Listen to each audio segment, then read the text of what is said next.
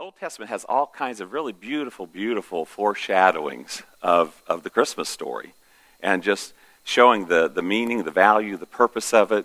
And they're so beautiful for us to actually step our lives into, our faith, our life, our hope, that we can see the benefits, the blessings, the joy of the Christmas story where God clothes himself in human flesh. And so today we're going to talk about Christmas, the bread of heaven. So Christmas, the bread of heaven. We're going to look at an amazing story about a family, a Jewish family, Elimelech and Naomi and Mahlon and Chilon is how his name's pronounced, I think, head off to another country. And it's an interesting story, but it's a story about Ruth, and it's found in the Old Testament in the book that bears her name, Ruth. And we're going to talk a lot about it, but it's interesting because most of what we're going to talk about, it's all kind of unfolds, at least half of today's message unfolds in just 5 verses. So we don't get a whole lot of insight on that. But what does happen is there's a problem. In Bethlehem, they're running low on food. We could say there's no bread in Bethlehem, which that's a problem because Bethlehem means house of bread. So you think if you're the house of bread, you ought to have bread in Bethlehem. But there's a famine in the land. Things are getting tough. Elimelech and Naomi and Mahlon and Chilon, they're struggling. And Elimelech says to himself, and this happens 1,100 years before the birth of Jesus. So this is an event that happened about 3,000 years ago. There's staying power to the Bible. It's interesting. 3,000 years ago. And Elimelech is saying, hey, I think I have better opportunities outside the boundaries of God. I think I have better opportunities because our 2 adult kids are eating us out of the house and home. Food's hard to come by. I don't know how I'm going to supply for the family. And I think I have better opportunities outside the boundaries of God. There's so many lessons in this story. First of all, who of us haven't been lied to by the devil that there's better opportunities outside the boundaries of God? You know, God has a perimeter. God has principles that he wants us to operate in. And there's something in our human nature, our fallen nature anyway, that gets pushed on by the devil that says he's trying to hold you back. This is not good. We need to be free. We need to do whatever we want, when we want, how we want, where we want, with whom we want. You get the idea. But there's a little saying that I use often because it just when I heard that, I said, that is so true and it's so poignant.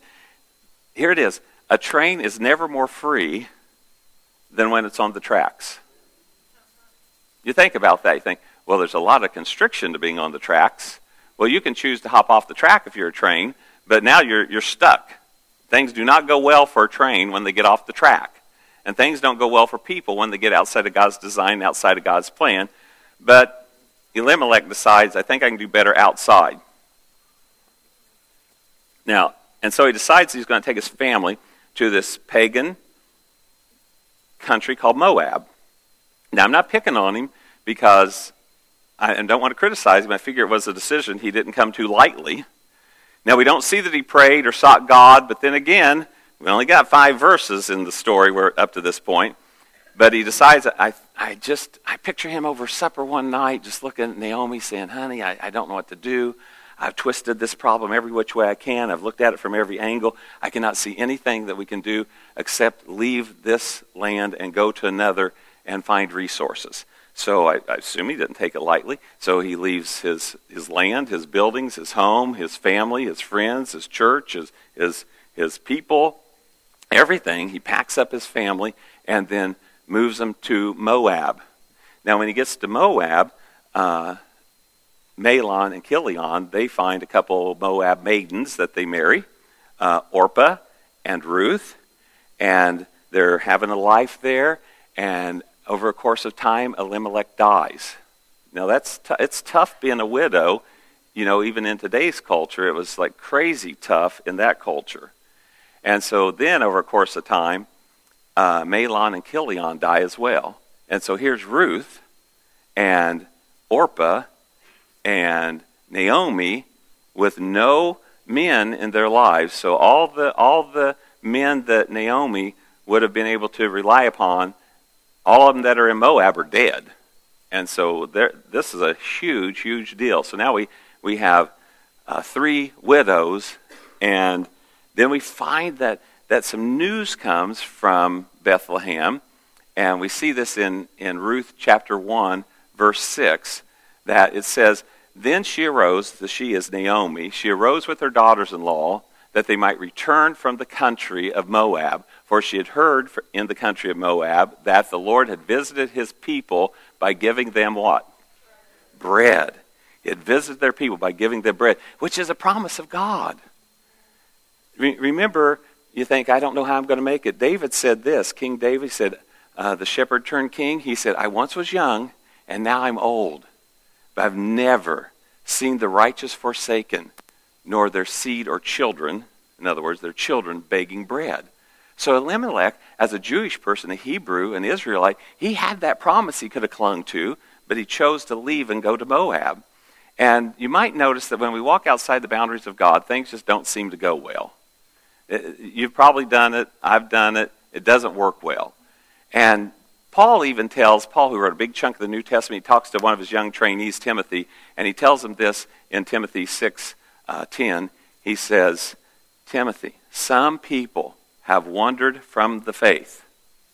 I don't think we'd be butchering Scripture, say they've walked outside the boundaries of the Word of God. They've wandered from their faith, and catch this, they've pierced themselves with many griefs. Not just a grief or two, but they have pierced themselves with many griefs. We always like to blame God for everything. Well, why did God do this to me? He just got ticked off because he didn't think I was serving him good enough. Well, there's principles that work. And if you want to stand the principles that work, there's a blessing that flows with that. You say, I don't like those principles, I want to go to my own principles, then you get the benefits of how your principles work. And they don't work so well. So they pierced themselves with many griefs, and that's the same calamity that this whole family came upon. And so at year number 10, all the men are dead, but she gets this word that there's bread back in Bethlehem. So they're going to head back to Bethlehem. Now, there's an interesting thing that happens because Naomi knows that there's not a whole lot for her daughter-in-laws there. But it's a beautiful story because when we read through the Scripture, we find Jesus saying, and even the early church leaders, that salvation, the message of salvation, the gospel, is first for the Jew and then for the Gentile. And if you were born Jewish, if that's your ethnicity, you were born Jewish, then you're a Jew. But most of us here, probably all of us, most of us here weren't born that way. So we're Gentiles. And the beautiful thing about the Christmas message is there's room for us in the story as well. In fact, when you look at, and I taught about this a couple Christmases ago, you look at the Christmas story and God's like picking up everybody. He's got wise men coming who were pagans and had all kinds of stuff going on in their lives. They're coming from a foreign country with a pagan background. And they're also the elite and the intellectuals of their area. Then you got the common worker who's a shepherd out in the field, the blue-collar worker. You got kings and wise men and ordinary people. You got everybody. It's like God saying, because this is what he's saying, I'm for everybody. You're welcome. I don't care if you're a foreigner. I don't care if you've been worshiping an idol all your life. I don't care if you're the intellectual elite or the poor and broken. I'm open to everyone. So that's the beautiful. We're included in the Christmas story. Aren't you glad that we're included in that Christmas story? And so Naomi gets her daughters-in-laws together, and she says, "Look, gals," she said, "there's nothing for you in Bethlehem. Go back to your families." And, man, seriously, Naomi must have been one awesome mother-in-law because they don't want to go back. They want to go with her. And Orpah and Ruth both say, no, we're going to go with you. And then Naomi lays out, you can read it. Ruth's only like 4 chapters, so if you get a chance to read through it, or now we have so much technology, get online, somebody will read to you the 4 chapters of Ruth. And she lays out a very intellectual, sensible, sane reason why they should not go back with her. And then finally it says that Orpah wept and cried and hugged Naomi and kissed her and went back to her family. But then we got Ruth. Ruth's stubborn. Ruth, I think the King James says that she clung to Naomi. And she said, I'm not leaving. She said, where you go, I will go. Where you lodge, I will lodge. Your people will be my people. Your God will be my God. And then she speaks a curse over herself if she ever breaks that. She says, and may God deal ever so severely with me if anything but death separates us. Wow. She's a person of faith. By the way, it's also a beautiful picture of what I believe genuine Christianity is. Genuine Christianity. Here is Ruth, who is a foreigner, outside, an alien, a stranger to the promises of God. She's been an idol worshiper, I would assume, because they weren't worshipers of the Israelites' God. And she decides, I'm going to change my life drastically. See, I'm confused when people say, I love the Lord, and I want to give my life to the Lord, but then I'm going to put him on a shelf over here, and I'm going to go do my life however I want with no consideration of him whatsoever. Unless they're in trouble, right? I mean, we're all like that. We're in trouble. Now I want to run back. Oh, Jesus, rescue me, rescue me. And then when he rescues them, they go, okay, I'm done with you now, and they go back this way. But Ruth's a beautiful example of somebody who says, it's actually a foreshadowing what Christianity looks like. We say, hold it. I'm going to leave the people who want to drag me down in sin, keep me in sin, mock me for not wanting to be a sinner, who want to drag me back into sin. I'm going to leave those people. I'm going to leave my gods. You may say, well, I wasn't an idol worshiper, but there was something that you were worshiping in a loose sense of the word worship, something that you loved more than God that drew you over there. You say, hold on, I'm leaving all that, and I'm going over here. And now I got a new family. I have a new God. I'm a new person, and I'm going to cling to this, a totally different way of doing life. And that's what Ruth does. And so, and also, I'm serious about this. I was thinking about this, the longevity of the Word of God. Ruth refuses to let go and goes after God. And to this day, we still name our baby girls Ruth. Now, you may have run across it, so it's possibly out there, and I'm sure it is out there somewhere. But you don't know a lot of people named Orpah, do you? No, you don't. The name Orpah just didn't stick. Now, you could say, well, that's because Orpah seems like a strange-sounding word to us. Well, I believe, this is my belief, you can do it this, whatever you want. Had Orpah went back and Ruth stayed, Orpah would have been assimilated into our culture because it's such a noble person, such a noble story, that we'd probably think Ruth sounds odd to us. But Ruth was the one whose name and whose history gets lodged into the Christian world, and we're still naming our baby girls Ruth. So, it's a scary world for widows. And now we have two back in Bethlehem. No one to take care of them. And so Naomi and Ruth talk, and Ruth's going to go to a field and glean. Now, show of hands, has anybody ever gleaned before? Raise your hand up if you've ever gleaned. Okay. Now, some of you may say, I don't even know what gleaning is. Gleaning is when you go after the harvesters have done their thing, you go in and you grab the wheat or grain or whatever that's left over that they didn't get. And even if it's a well-tuned machine, there'll still be some harvest left over that you can grab you a sack, a bag, a wagon, whatever, and you can throw the grain in there, and you can use it for yourself or take it to the market to sell, whatever. That's what gleaning is. So Ruth is going to the fields to glean. She goes to the fields to glean, and she has favor with somebody that Naomi's mentioned to her named Boaz. So she comes back to Naomi and says, hey, I got favor with this guy named Boaz. Man, Naomi's excited. There's opportunity now. And she's probably a good matchmaker, too. So you read the story, and she's going to try to get these people together. And she says, oh, you met Boaz. Boaz is family. And not just any family. He's close family. And so she gives her some instructions what to do. And Boaz has such an affinity towards Ruth. And part of it is because he's heard the story of what a woman of noble character she is. How she loved and cared for Naomi like a blood mother. She took care of Naomi. And so he's attentive to her. And then he comes to Ruth and he says, I want to be your kinsman redeemer. Now that's probably not a word that we all use a lot, kinsman redeemer, but it's a beautiful story of Christmas and a beautiful story of the cross and a beautiful story of the resurrection and a beautiful story of salvation. The kinsman or family redeemer, this was a big deal. Okay, Mahlon has died, and he was Ruth's husband. In Israel, so that a name would not be forgotten in Israel, a family member, often a brother, would marry the widow of another brother to keep that family. And everything that happened when that marriage would belong and be under the name of that brother. Well, a kinsman redeemer has a lot of benefits because, first of all, the kinsman redeemer buys everything that the widow has. So Naomi's going to get a chunk of money for her land, property, everything, and be taken care of.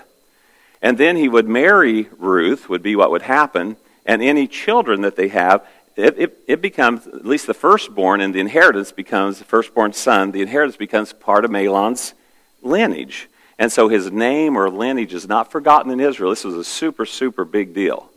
Now, it's not that big of a deal anymore. And in fact, I'm not dismissing that. I just want to tell you how I think. Sometimes we get really, really concerned. I've seen families get really concerned that there's no sons to carry on the name. You know what I mean? And you think, we need to have a son. Sometimes the daughter will not take the wedded name so they can keep the name alive. I don't mind. That's fine. I don't care. I'm just telling you how I'm wired up. I belong to God, and there's plenty of McIntyres around the globe. So if we all had girls and they all had different names, that'd be okay with me because I'm just passing through anyway. So that's just me. I'm not picking on you and saying, no, I'm not wired up. That's fine. I don't mind that you're wired up that way. We can be different, can't we? Okay, we can be different and still love one another, right? But I just think it doesn't matter. My dad had 6 sisters. I didn't even have this revelation until a few years ago. Sean and I were going to the McIntyre family reunion. He said, who are the McIntyres that are going to be there? And I thought, wow, me, you, Grandpa, one of my brothers. There'll probably be 4 McIntyres actually there. There'll be 60 people there, but only 4 of them will be McIntyres because, as you know, 6 sisters, he was the only boy, they all had different last names. So it's a really funny thing to go to a McIntyre family reunion and no one there is named McIntyre. And that's the way it was. But that was okay. Because we're just passing through. But this is a really big deal in Israel. And so Boaz says to Ruth, I want to be your kinsman redeemer. And she knows what that means. Ruth knows that I will marry you. I will care for you. I will care for Naomi. Naomi will get the profit off all the property and everything. He says there was just one problem. There's somebody that stands between me and you. There's a kinsman that's closer than I am. And so I have to ask him first. And so he's very strategic. He sits out by the city gates and he sees this guy come, which we never get the guy's name. The guy comes up and says, friend, come over and talk to me. And he said, Naomi is back. Elimelech, our relative, has passed away. All of his stuff. You're the first in line as a kinsman or family redeemer. Kin means family. If you're from Kentucky, you know that. Kin, family. And so he says, we're going to buy this, but you have first opportunity if you'd like to buy the land and everything and pay Naomi. And he says, yeah, I'd like to do that. He said, okay, but there's one other problem.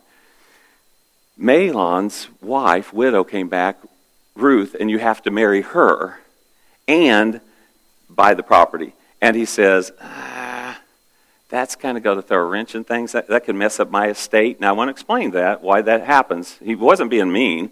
What he's saying is, all my life I've worked to create this heritage and inheritance and estate. And now I have to take a chunk of this estate and my wealth and buy Naomi's, Elimelech's property. And then I have to marry Ruth. And if Ruth has a son, all that becomes his. You see the problem? In other words, I took a big chunk out of my estate for my family I have now. I bought over here. She has a son. I've virtually lost all of that. That's no longer mine. It belongs to Mahlon, and that he's establishing his name in Israel. So there's only one thing that would really motivate you to be a kinsman redeemer. Love. Love. Whew. Wow. We got a great God. Love. And so Boaz says, hey, so you don't want to take Ruth and you don't want to take the property? And he says, no. He said, that won't work for me. And so there's 10 witnesses there. And so they sealed the deal. Now here's how you sealed the deal. The other guy took off his shoe and said, here, I relinquish my rights to Elimelech's property. And Boaz takes his shoe And I'm just a curious person because I always wonder, does the guy get his shoe back? You know, I'm serious. I spent way too much time trying to figure out if he got his shoe back, and I never could figure that out in all my research. So I'm picturing this guy, he's walking home like, okay, hey, it's all yours. And he's lost his shoe, but that's how they used to do things back in that day. So I guess every step was a reminder of whether you made a good decision or a bad decision with that. And so here we are. We have this beautiful story. And it all happens just Boaz marries Ruth. Naomi's now cared for. She's got all the money that he paid for all the property. And plus he's going to care for her like his own. And he cares for Ruth. And Ruth has a baby. Ruth has a baby, a son. Now again, if all you're thinking about the money, you think, oh my goodness, I was hoping she'd have all girls, but now you've had a son, so everything I spent is going to go to... He doesn't care because he loves her. The Christmas story is a story about how deeply, passionately we are loved by God. And this child that she has is named Obed. Now, Obed means worshiper. She gives birth to a worshiper. And so Ruth gives birth to Obed. Obed has a son named Jesse, and Jesse has a son named David, the greatest king in all of Israel. The one of whom God prophesied to and said, David, there'll always be a king on your throne. This Moabite, Gentile woman, idol worshiper, has been brought into the lineage of Jesus. When you follow that down, you find out, here's Ruth. Here's Ruth. You also find Rahab, a prostitute, in the lineage. You will find, well, God's just all... No, God loves people. God loves you. Wherever your background is, what all you've done, you say, well, I couldn't. I prayed with someone to receive Christ probably about 3 weeks ago. He said, I just don't think I could receive him. He thought that there's something wrong with him, something broken with him, something he couldn't do. You know what? It doesn't really matter what your past is, but I can tell you, your future can be pretty awesome. Pretty awesome in Jesus. And so Ruth, the great-great-grandma of King David. And I don't know how many greats it takes to go back a couple thousand years for her lineage to catch up to Jesus. We've all wandered outside the boundaries of God's. But wandering doesn't give life. Wandering kills life. And the good news is there's bread back in Bethlehem. And many of you probably know this. Shockingly, it wasn't that many years ago I learned this. When I think of the manger before I learned this, I just thought it was the place you put Jesus in. But I found out a manger is a feeding trough. It's what you feed the animals in. And so the bread of heaven comes down. God's really strategic on all this stuff. And he takes the bread of heaven and places him in a feeding trough. And we catch Jesus talking about who he is in John, the 6th chapter. In John chapter 6, 47 through 51, it says, very truly I tell you, this is Jesus speaking, very truly I tell you, the one who believes has eternal life. I am the bread of heaven. I am the bread of life. Your ancestors ate the manna in the wilderness, yet they died. But here is the bread that comes down from heaven, which anyone may eat. You're an anyone. That anyone, which anyone may eat and not die. I am the living bread that came down from heaven. Whoever eats this bread will live forever. This bread is my flesh, which I will give for the life of the world. So many beautiful messages in this story. One thing I want to tell you is don't roam. Don't wander off. It's not good to wander off. You don't have to take the hard road. You don't have to pierce yourself with many griefs. You don't have to allow Satan to steal, kill, and destroy from you when the bread of heaven said, I have come that you might have life, and that more abundantly. You can eat the bread of heaven and have life now and forever. So our assignment's pretty straightforward. If we'd read all of John 6, if we would have read it all, we would have found out that they come to Jesus, and we talk about this with some regularity, and they want to do something to earn it, which we're all kind of wired up that way. They say, Jesus, John chapter 6 reveals, you read it all. Jesus, what must we do to do the works that God requires? Now, when I read, I think it's a genuine, sincere asking. I want to know God. I want to have eternal life. What must I do? And Jesus just blows them all away when he says, here is the work the Father requires. Are you ready? To believe in the one he has sent. But, I've heard you teach before that we need to do this or need to do that. Okay, we were saved to do good works. We weren't saved by good works. We were saved to do them, but not saved by them. So we come to Jesus and we believe. But I do want to say this. Genuine belief changes us. Genuine belief changes how we behave, changes our purpose, changes our life. When Ruth decided to believe, your God will be my God. Your people will be my people. Your land will be my land. Where you die, I'll die. Where you lodge, I'll lodge. Where you live, I'll live. It changed her. And so I truly don't understand. I believe in Jesus. He's so wonderful. Now, I don't want to have anything to do with you again. I'm going to go live my life however I want. That's not biblical belief. Biblical belief, now it doesn't say biblical belief makes us humanly perfect and flawless, but it changes the direction of our life, the course of our life. If we were out hanging out in the foyer after the service today and we were talking, I said, I just wanted you to know something.